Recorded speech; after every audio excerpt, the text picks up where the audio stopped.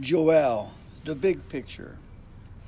Earthquakes, hurricanes, floods, tornadoes, natural catastrophes of various kinds have a way of making us feel helpless. We can do nothing to stop them. We can only do our best to avoid them and then pick up the pieces after they have passed. The first part of Joel's prophecy is concerned with natural disasters that would lead to great suffering for God's people. A drought of major proportions and a plague of locusts. God uses these natural events to warn his people of even worse suffering in the future, should they refuse to recognize their need for him. Disasters can also come as a result of our own behavior. Joel realized that the natural disasters suffered by the people of Judah were God's way of getting their attention. Centuries earlier, Moses had warned that disobedience to God's plan would lead to such catastrophes. Deuteronomy 28:38-39. God sought to restore his people to himself through these natural disasters. God broke through their illusions of security and self-sufficiency, showing them how important their relationship with him was.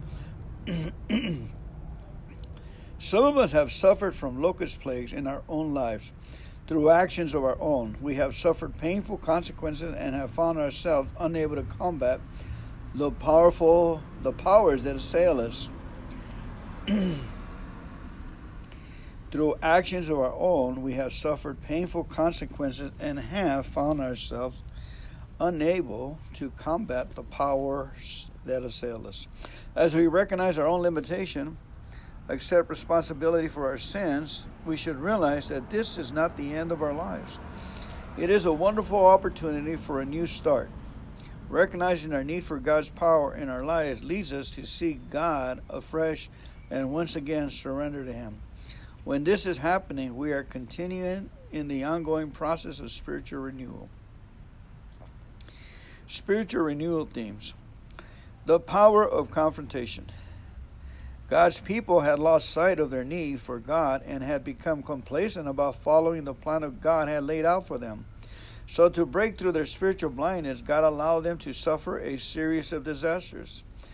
Through their sufferings and the words of the prophet Joel, God let his people know that they were headed for disaster and needed to make some changes in their lives. God often intervenes in our own lives in similar ways. He allows us to suffer the consequences of our behavior to awaken us from our spiritual blindness and complacency. He controls us with painful reality of our choices and actions. But we should find comfort in this because he confronts us, not to destroy us, but to initiate the process of our restoration. The importance of forgiveness. The book of Joel states that the day of the Lord was coming, but with his message of warning and judgment, he also gave his listeners the grounds for hope through repentance, confessing their sins, accepting the responsibilities for their wrong, and seeking to redirect their course. Repentance will allow God's people to experience the healing available through God's forgiveness. Like the nation of Judah, each of us would love to change some of our past actions and choices. Rather than change the past, God provides a means of resolving our past failures through forgiveness. Our spiritual renewal is built on the foundations of both receiving and granting forgiveness. The limitlessness of God's power. We can easily be overwhelmed by the power of nature when it unleashes its fury in an earthquake, volcano, hurricane, virus. When we look at the coastline and see how the ocean has carved out cliffs and caves, we marvel at the power of the ocean. But none of these powers, act of nature, can compare to the overwhelming power of God. When we feel powerless, God invites us to come to him for help. In him, we have all the power we need to overcome our weaknesses. God's power within us. Joel predicted a time when the limitless power of God will be poured out upon us through his Holy Spirit. This promise implied that God would be directly available to his people, and it was fulfilled when God's Spirit was poured out after Jesus the Messiah ascended to heaven. This truth is of most importance to us in the process of spiritual renewal. God is with us, and His power is available to us as we persevere in our struggle to grow. Here we go. Chapter 1 of Joel. The Lord gave this message to Joel, son of Pethuel. Hear this, you leaders of the people. Everyone listen. In all of your history, has anything like this ever happened before? Tell your children about it in the years to come. Pass the awful story down from generation to generation. After the cutting locust came eating the crops, the swarming locust took what was left. After them came the hopping locust, and then the stripping locust too. Wake up, you drunkards, and weep. All the grapes are ruined, and all your new wine is gone. A vast army of locusts has invaded my land. It is a terrible army, too numerous to count. Its teeth are as sharp as the teeth of lions. They have destroyed my grapevines and fig trees, stripping them their bark and leaving the branches white and bare. Weep with sorrow as a virgin weeps when her fiancé has died. There is no grain or wine to offer at the temple of the Lord. The priests are mourning because there are no offerings. Listen to the weeping of these ministers of the Lord. The fields are ruined, and empty crops, the grain, the wine, and the olive are gone.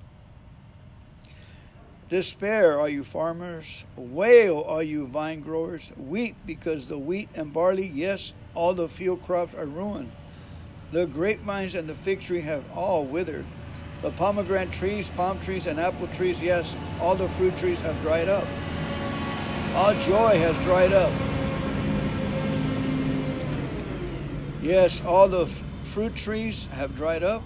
All joy has dried up with them. Dress yourself in sackcloth, you priests. Wail, you who serve before the altar. Come spend the night in sackcloth, you ministers of my God. There is no grain or wine to offer at the temple of your God. Announce a time of fasting. Call the people together for a solemn meeting. Bring the leaders and all the people into the temple of the Lord your God and cry out to Him. The day of the Lord is on the way, the day when destruction comes from Almighty. How terrible that day will be. We watch as our food disappears before our very eyes. There are no joyful celebrations in the house of our God. The seeds die in the parched ground, and the grain crops fail. The barns and granaries stand empty and abandoned. How the animals moan with hunger. The cattle wander about confused because there's no pasture for them. The sheep bleat in misery. Lord, help us. The fire has consumed the pastures and burned up all the trees. Even the wild animals cry out to you because they have no water to drink. The streams have dried up, and fire has consumed the pastures. Okay, that was chapter 1, and this is the solution here, this little footnote. It says the people needed to admit their helplessness before God could intervene on their behalf. Joel led them to do this in 3 areas. First, their physical resources were depleted by the locust plague and drought. Second, they were spiritually destitute and could not find God through the standard method of presenting sacrifices.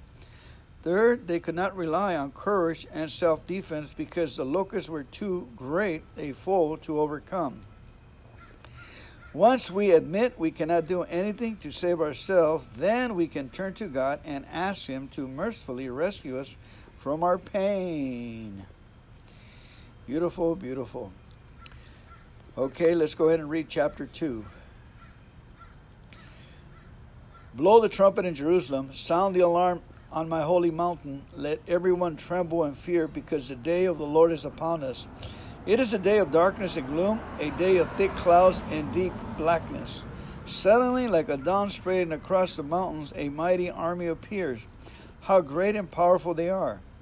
The likes of them have not been seen before and never will be seen again. Fire burns in front of them and follows them in every direction. Ahead of them, the land lies as fair as the Garden of Eden in all its beauty. Behind them is nothing but desolation. Not one thing escapes. They look like tiny horses, and they run as fast. Look at them as they leap along the mountain tops. Listen to the noise they make, like the rumbling of chariots, like the roar of fire sweeping across a field, or like a mighty army moving into battle. Fear grips all the people. Every face grows pale with fright. The attackers march like warriors and scale city walls like trained soldiers. Straight forward they march, never breaking rank. They never jostle each other. Each moves in exactly the right place. They lunge through the gaps, and no weapon can stop them. They swarm over the city and run along its walls. They enter all the houses, climbing their thieves through the windows. The earth quakes as they advance, and the heavens tremble. The sun and moon grow dark, and the stars no longer shine. The Lord leads them with a shout. This is his mighty army, and they follow his orders. The day of the Lord is an awesome, terrible thing. Who can endure it? That is why the Lord says, turn to me now while there is time. Give me your hearts. Come with fasting, weeping, and mourning. Don't tear your clothing in your grief. Instead, tear your hearts. Return to the Lord your God, for he is gracious and merciful. He is not easily angered. He is filled with kindness and is eager not to punish you. Who knows, perhaps even yet he will give you a reprieve, sending you a blessing instead of this terrible curse. Perhaps he will give you so much that you will be able to offer grain and wine to the Lord your God as before.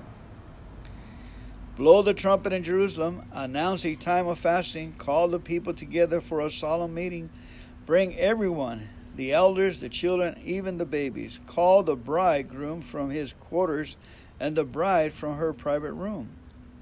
The priests who minister in the Lord's presence will stand between the people and the altar, weeping. Let them pray, spare your people, Lord. They belong to you, so don't let them become an object of mockery. Don't let their names become a proverb of unbelieving foreigners who say, where is the God of Israel? He must be helpless.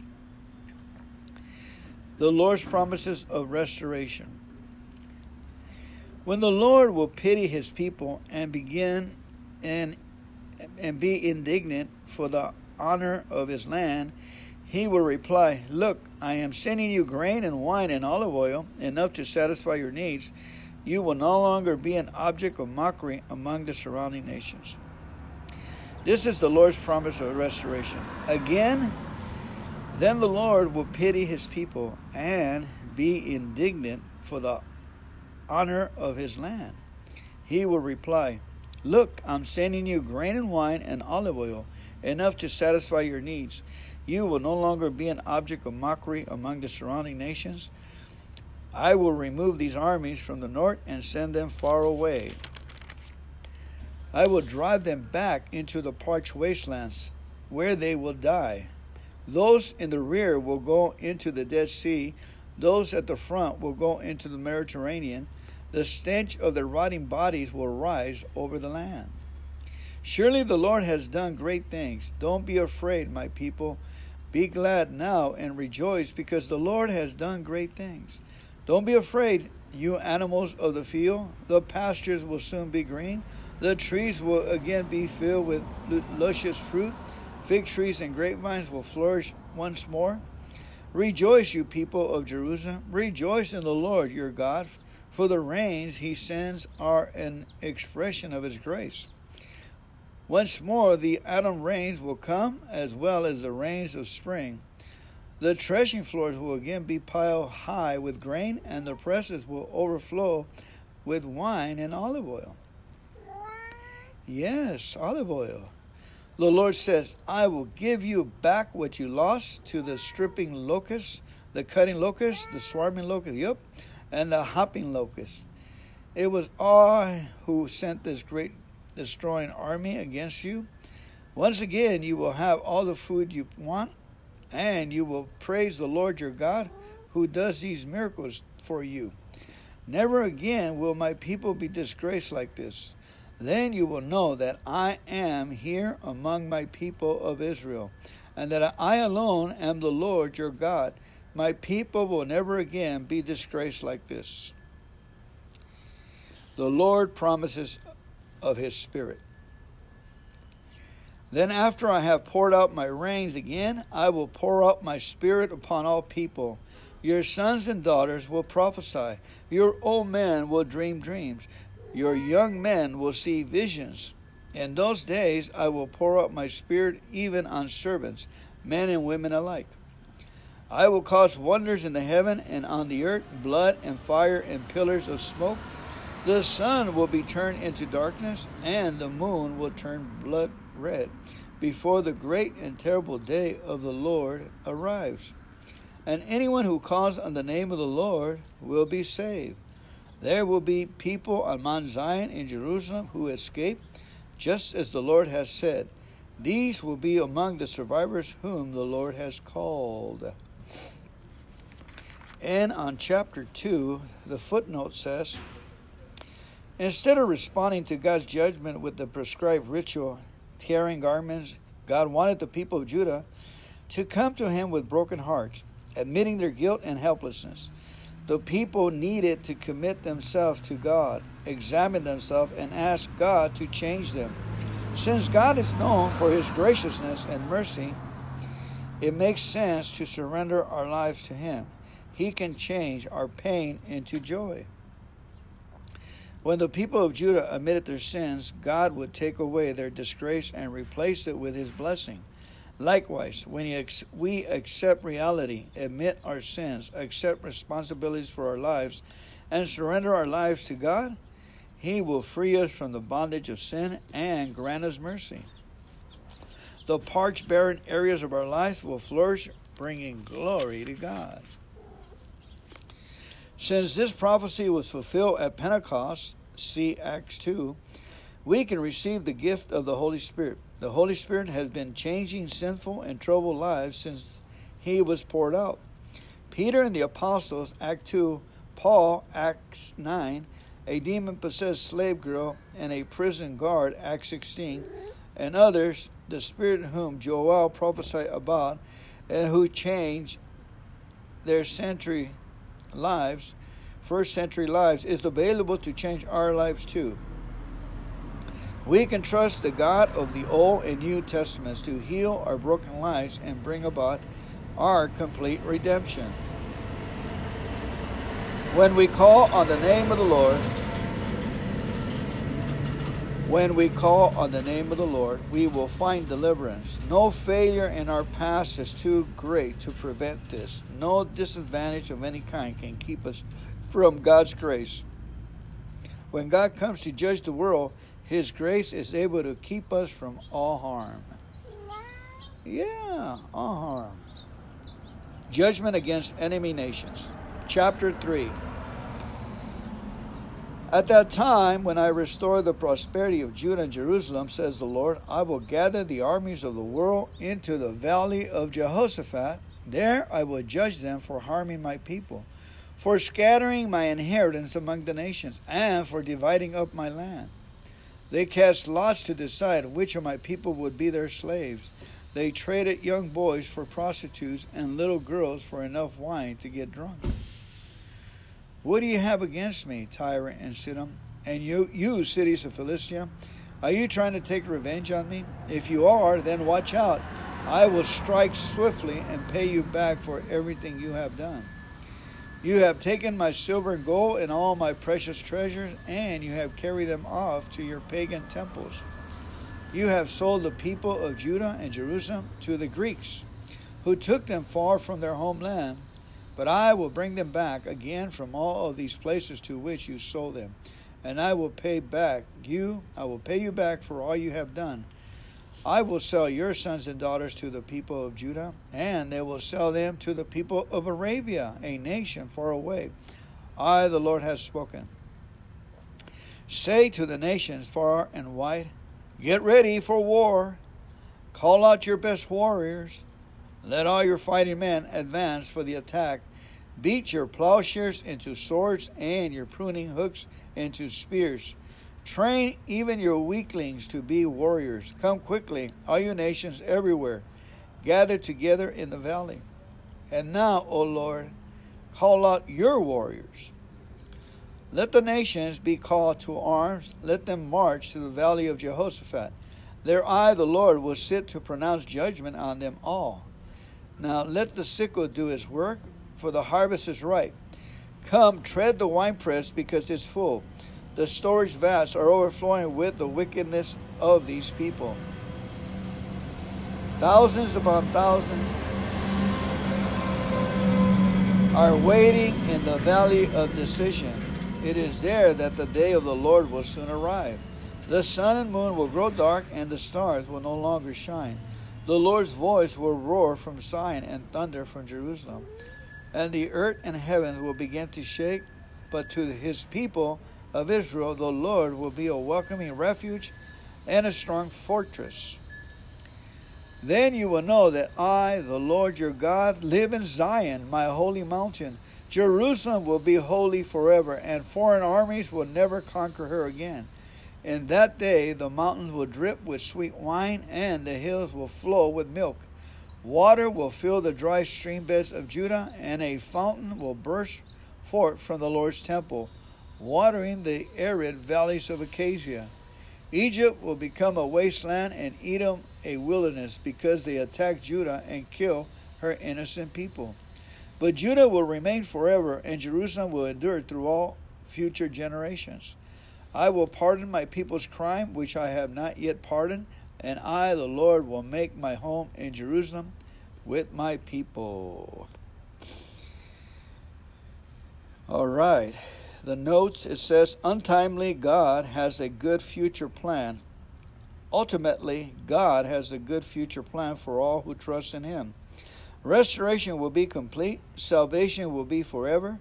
With this hope for the future, we can find the courage we need to persevere through our problems today. Romans 8:18-21. Since our final destination is assured and God promises to stay with us throughout life, we need not fear the path we must walk, even if winds through uncertain territory. We need not fear the path we must walk, even if it winds through uncertain territory. The word of the Lord. I was reading from the New Living Translation, Spiritual Renewal Bible. Tyndale. Thank you so much. God bless you.